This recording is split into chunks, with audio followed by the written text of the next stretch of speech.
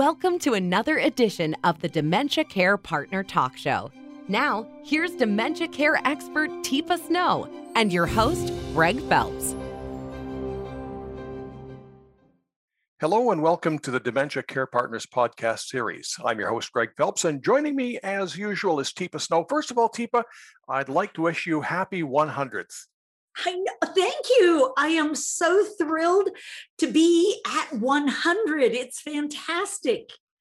The 100th I'm not that many years old. The 100th podcast. So Yay! That's quite an accomplishment. Well, congratulations. Yeah.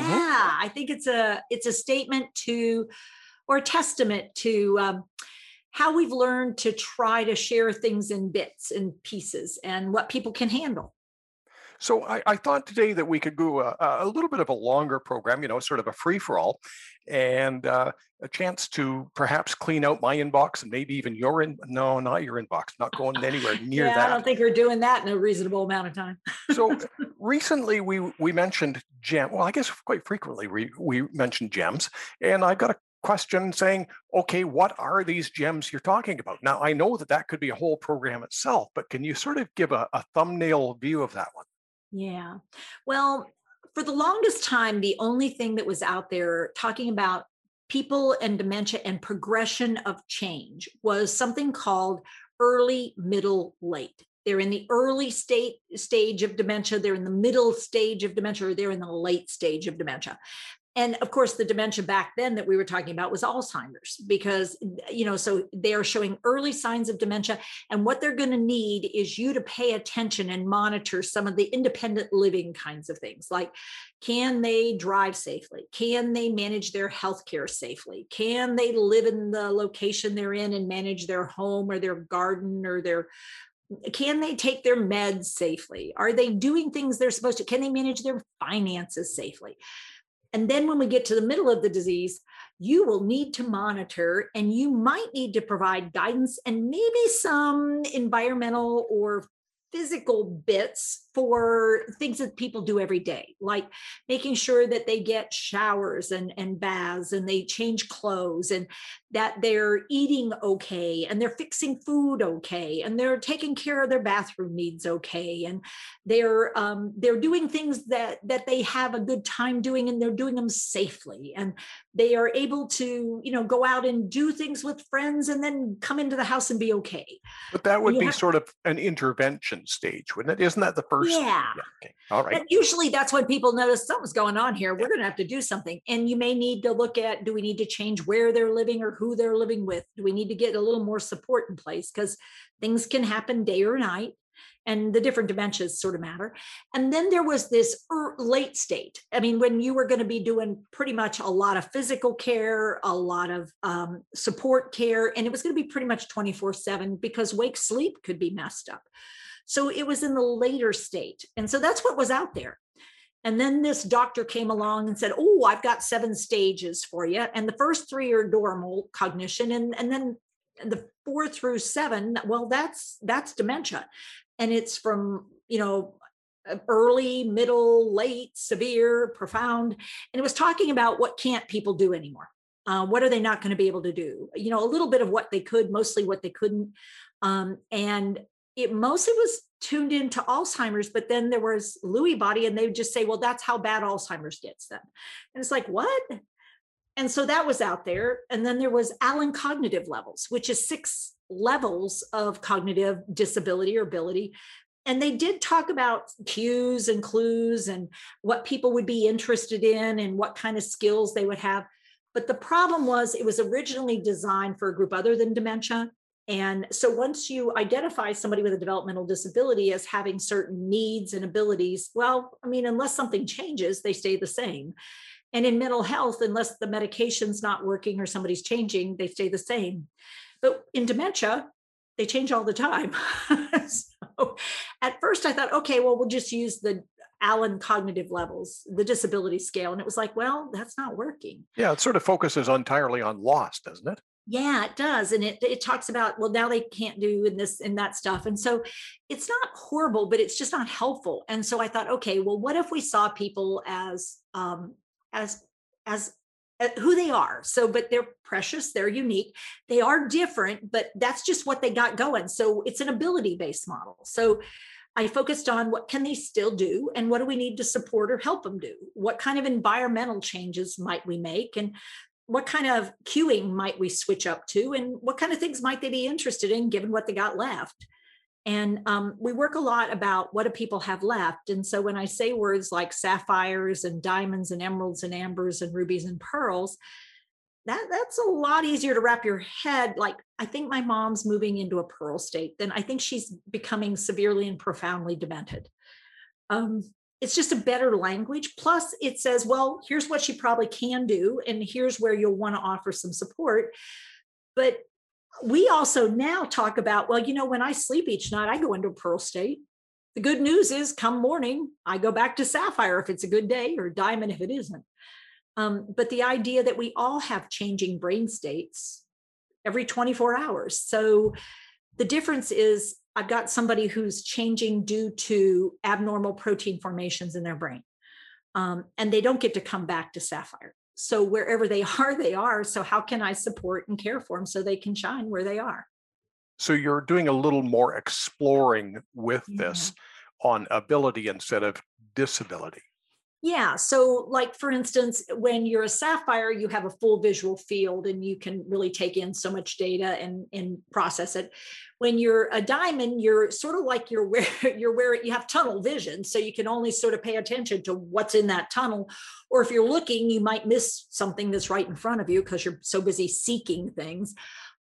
If you're an emerald, you got binocular vision. If you're in an amber state, you don't recognize what it is you're looking at in your binocular vision, and you have to touch it and mess with it to figure it out frequently. And when you're a ruby, you're in a ruby state, you're monocular, which means you lose a lot of depth perception and trajectory abilities. And then finally, when you're in a pearl state, vision turns sort of, it's on, it's off, it's on, it's off, depending on how alert you are.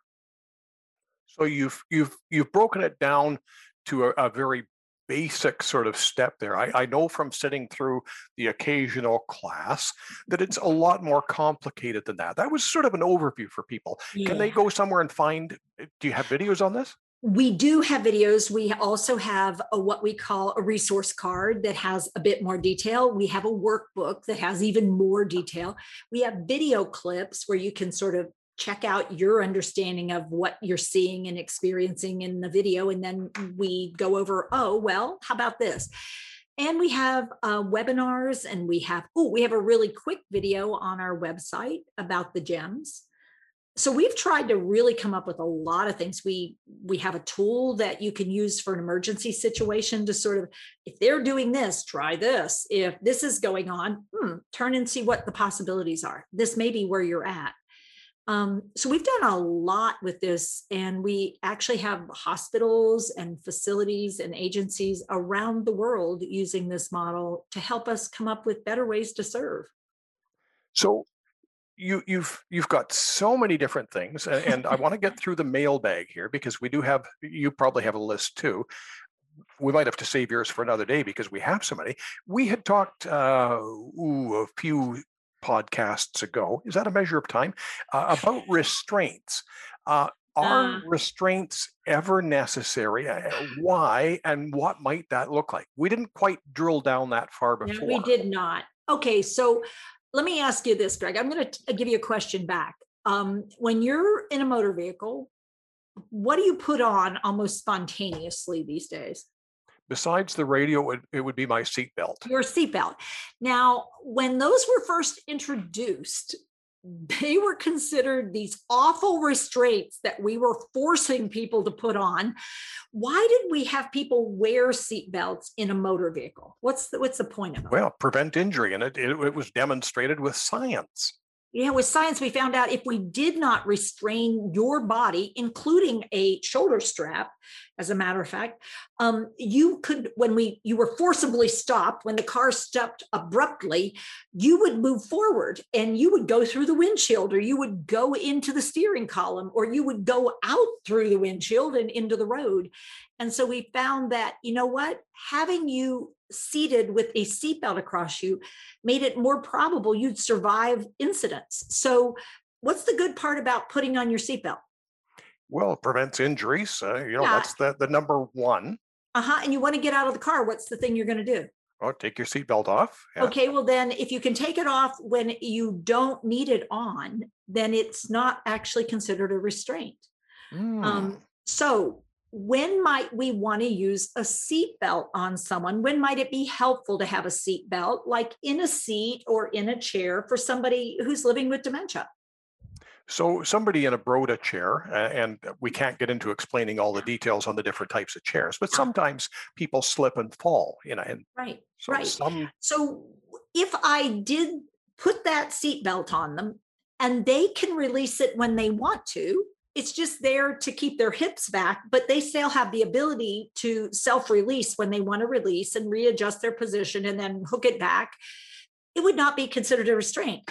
If, however, I have to come and release it, then it means that when you want to get out of that or when you want to move or something, you're not able to do it. It's considered a restraint.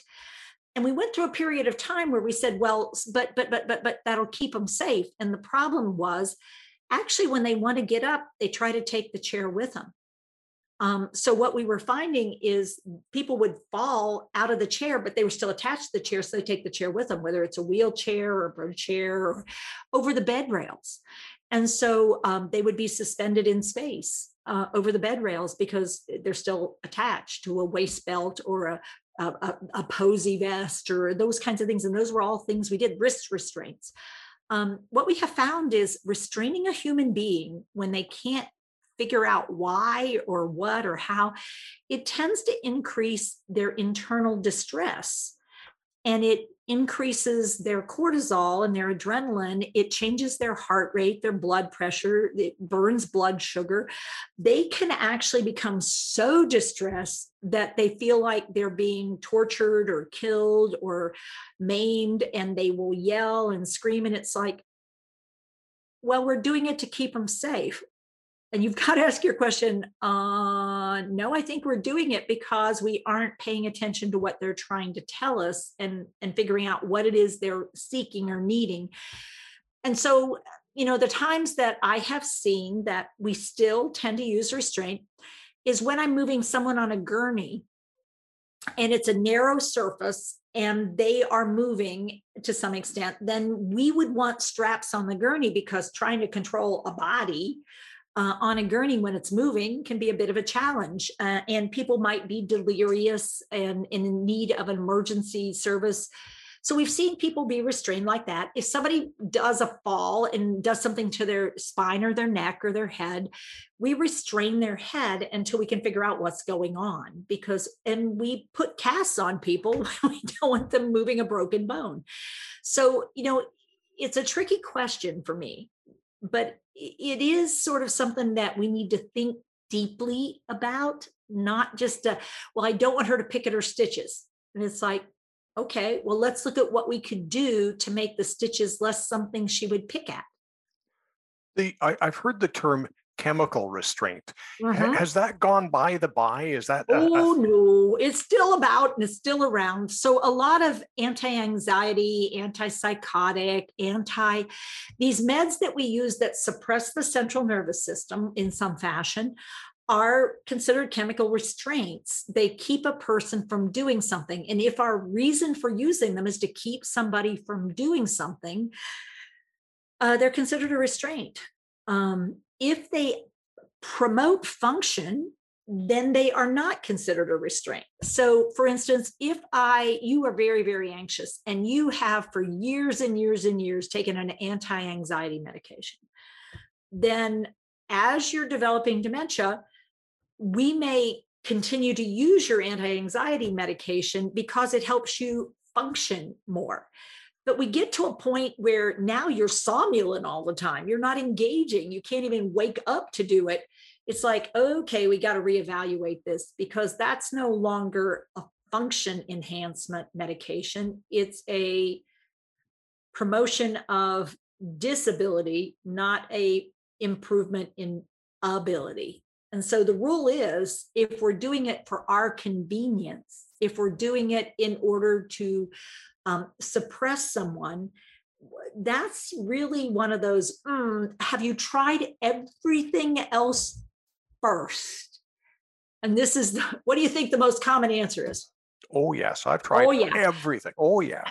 And so both in Canada and the US, we're saying, well, tell me what you've tried then. I want to see evidence that you have. Because what's been happening is people start applying these chemicals, and then we add another chemical, and then and pretty soon we have a cocktail. And unfortunately, we never went back and said, whoa, okay, well, let's try taking these off. Let's try this music. Let's try bringing her to another environment. Let's try helping her get back in the bed. Let's help her get out. Let's take her to the bathroom. Let's see if she has an impaction. Could she be in pain? I mean, really seeking out what might be causing this distress state or this discomfort, because comfortable people don't fall.